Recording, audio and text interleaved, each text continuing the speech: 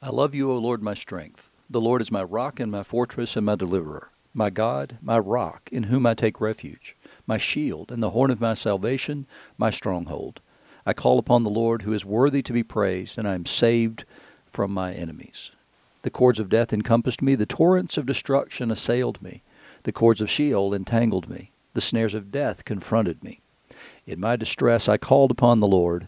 To my God I cried for help. From his temple he heard my voice, and my cry to him reached his ears. Those are the first 6 verses of Psalm 18, which is the psalm appointed for today, Thursday, January the 13th, 2022. You're listening to Faith Seeking Understanding, and I'm your host, John Green. We are continuing to look at the messianic prophecies of Isaiah. Today we're in the 41st chapter, verses 7 to 29.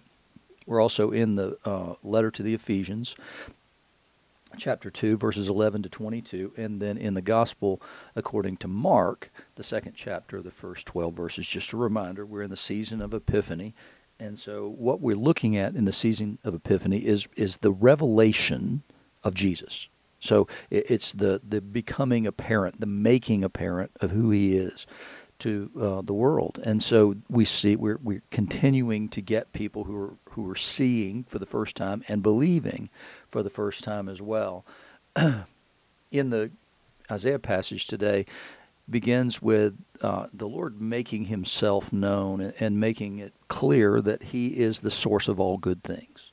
So when the poor and needy seek water and there is none and their tongue is parched with thirst, I, the Lord, will answer them. The God of Israel will not forsake them. I'll open rivers on the bare heights and fountains in the midst of the valleys. I'll make the wilderness a pool of water and the dry land springs of water. So he says when the poor and needy need water, I will provide. And it's not just he's going to provide a trickle of water, he's going to provide abundantly. In other words, the wilderness will be a pool of water. There will be open rivers on the bare heights, fountains in the midst of the valleys, and in the dry land, springs of water.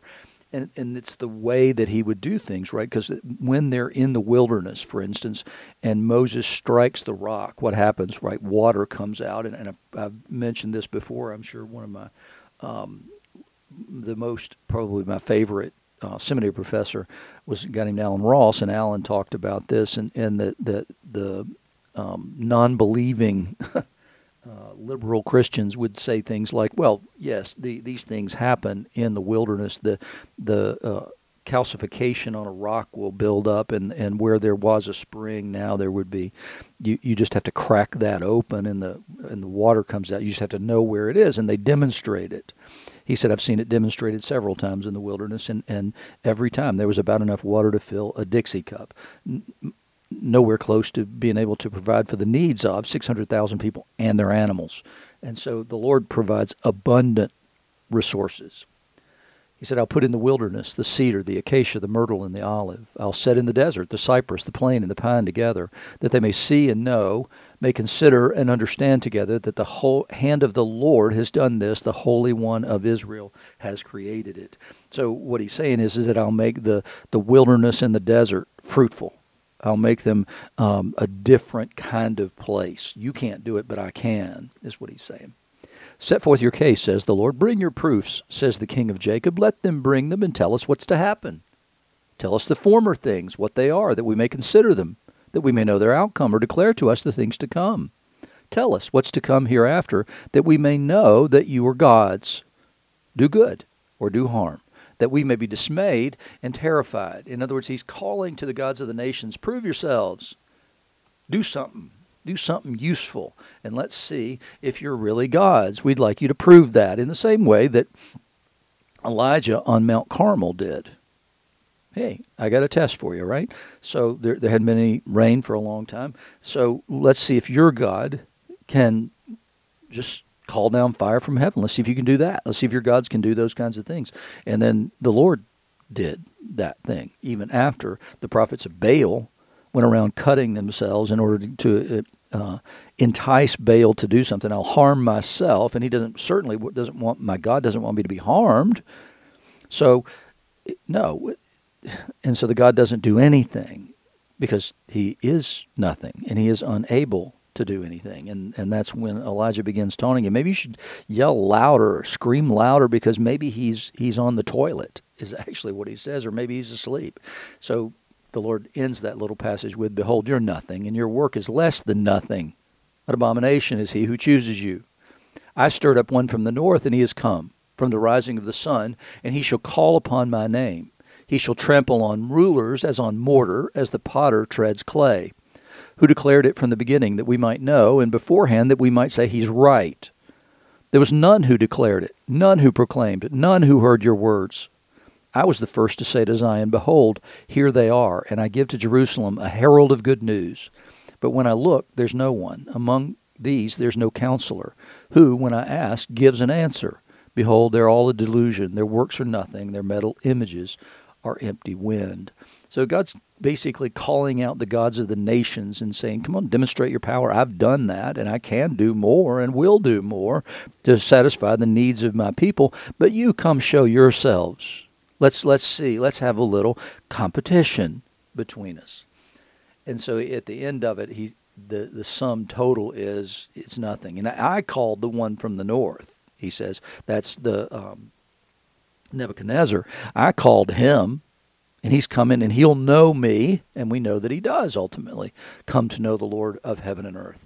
And so he says, you're not doing it. It's not your God who's doing this work. It's me. It always is me. In the gospel, Jesus returns to Capernaum after some days, and it was reported that he was at home.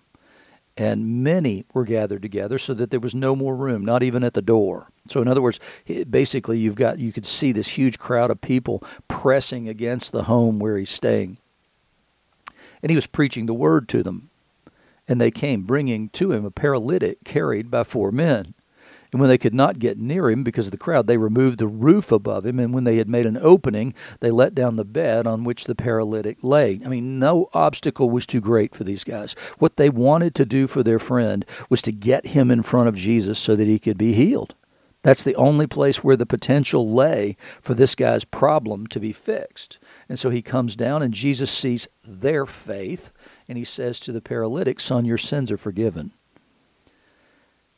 And the first time when you read that, the first thing you kind of think is Jesus hits his legs. It's not a matter of forgiveness of sins. And then other people will say, well, he's doing this to provoke the Pharisees, and it works because the scribes are sitting there and they're questioning in their hearts, why does this man speak like that? He's blaspheming. Who can forgive sins but God alone? And so the people will say, well, he did this to provoke the Pharisees. I don't believe Jesus did unnecessary things. I mean, I believe that this forgiveness was a necessary part of the healing. And I believe that because he doesn't always do that. And so I believe that the paralysis is in some way a result of sin. And the first thing that needed to happen was he needed to be forgiven of the sin in order for the healing to be effected. And Jesus is not interested just in the physical body. He's interested also in the spirit and the soul of a person as well. And so both these things would have been necessary. The healing without the forgiveness would bespeak that the body is what matters at some level, and that the other things can go unattended, and he can deal with that separately. It's not a one-stop shop, in other words. And so Jesus responds to them. He perceives in their spirit that they were questioning within themselves, said to them, "Why do you question these things in your hearts? Which is easier, to say to the paralytic, your sins are forgiven, or to say, rise up, take up your bed and walk?" I mean, there's a proof involved in that second one. It's much more difficult thing to say to somebody, get up and walk, because now I'm going to be able to see whether or not you have that power, like we looked at in that first lesson from Isaiah. And so here, there's a demonstration of power that would encompass also the lesser. So the forgiveness would be effected at the same time, and it's going to be done without any kind of sacrifice. This is going to happen. So the man actually, they wanted him to be healed. He ends up with something far greater than just physical healing. He receives forgiveness literally from the mouth of God. Can you imagine anything greater than that? I mean, Jesus' crucifixion certainly speaks a word, but to hear God's speak to you and say your sins are forgiven would be like the most powerful thing I think could ever even be. And you would question in your heart, can that really be true? It's the same way that when Peter preaches on the day of Pentecost and the people ask, what must we do to be saved? And Peter says, repent and be baptized. I mean, their first reaction had to be, that can't possibly be enough. Contrition for forgiveness for crucifying Messiah. But it is, because his blood on that cross, his death on that cross covers all sin, no matter how heinous those sins might be. And so he says, but so that you know that the Son of Man has authority on earth to forgive sins, he said to the paralytic, I say to you, rise, pick up your bed, and go home. And he rose and immediately picked up his bed and went out before them all, so that they were all amazed and glorified God, saying, we never saw anything like this. So here we know Jesus can heal. Everybody there knows Jesus can heal. They've seen it.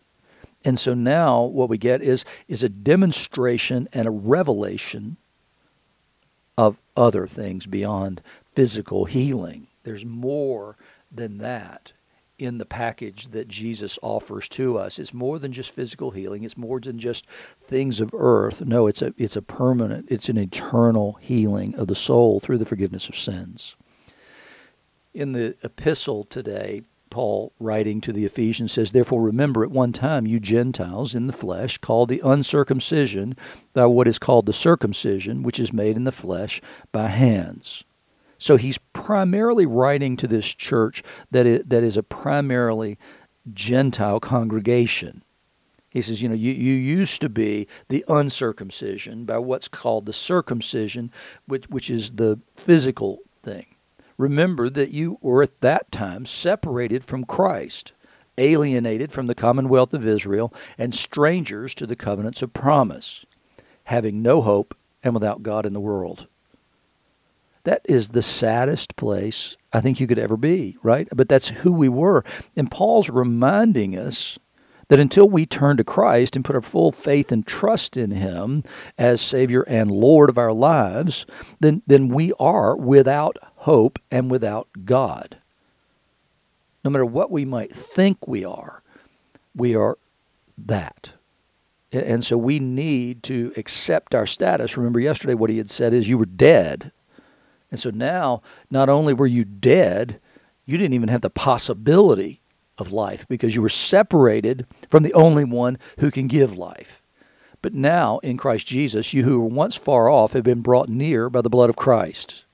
For he himself is our peace, who has made us both one, both being the circumcised and the uncircumcised in the flesh, and has broken down in his flesh the dividing wall of hostility that existed between us by abolishing the law of commandments expressed in ordinances. And so what he did, because he fulfilled the law, then he became for us the perfect sacrifice for sin, and he became our own fulfillment of the law as his righteousness, as one who fulfilled it all, is imputed to us who believe. So that dividing line has been brought down, and now we're one. He himself is our peace, who has made us both one and has broken down in his flesh the dividing wall of hostility by abolishing that law of commandments. He abolished it by fulfilling it, that he might create in himself one new man in place of two, circumcised and uncircumcised, are all in him, so making peace, and might reconcile us both to God in one body through the cross, thereby killing the hostility. So Paul says, it's not just that you're reconciled to God, it's not just the peace that you now have with God, it's the peace among brothers and sisters in Christ. Whether they be Jews or Gentiles, those things don't matter anymore, he says. And he says it again and again and again in his letters. And what he's saying is that there shouldn't be any division between you in the church because you're one in Christ. And that's the most important thing. He came and preached peace to you who are far off and peace to those who were near. For through him we both have access in one Spirit to the Father. And so what we're seeing here is Paul's Trinitarian theology of the Spirit binding these things together, bearing witness to us so that we can be reconciled to God and reconciled to one another. So then you're no longer strangers and aliens, but you're fellow citizens with the saints and members of the household of God, built on the foundation of the apostles and the prophets. So Paul's pulling together all of those who have borne witness to Yahweh and saying that those who are apostles and those who are prophets have been preaching the same message, which is this one God who can bring life and give life to his people.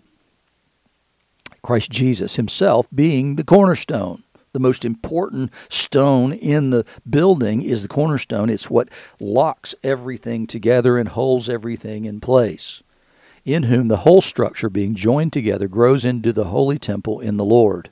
In him you also are being built together into a dwelling place for God by the Spirit.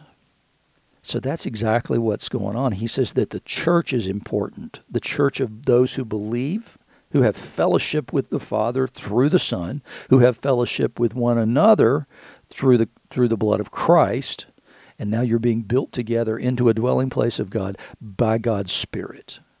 And so Paul couldn't be clearer, I don't think, about the Trinitarian nature of his faith. And that takes an extraordinary man to be able to do that. But mostly what it takes is the power of the Holy Spirit dwelling in one extraordinary man, through whom now God can do great things because he is so completely committed to God's agenda, no matter what it costs him, no matter what anything else may mean, because he believes completely in that God, and he believes completely in the sacrifice of Jesus, and he believes completely that Jesus' resurrection from the dead bespeaks his resurrection from the dead at all. He became a fearless man because he walks before the Lord doing his will in all things.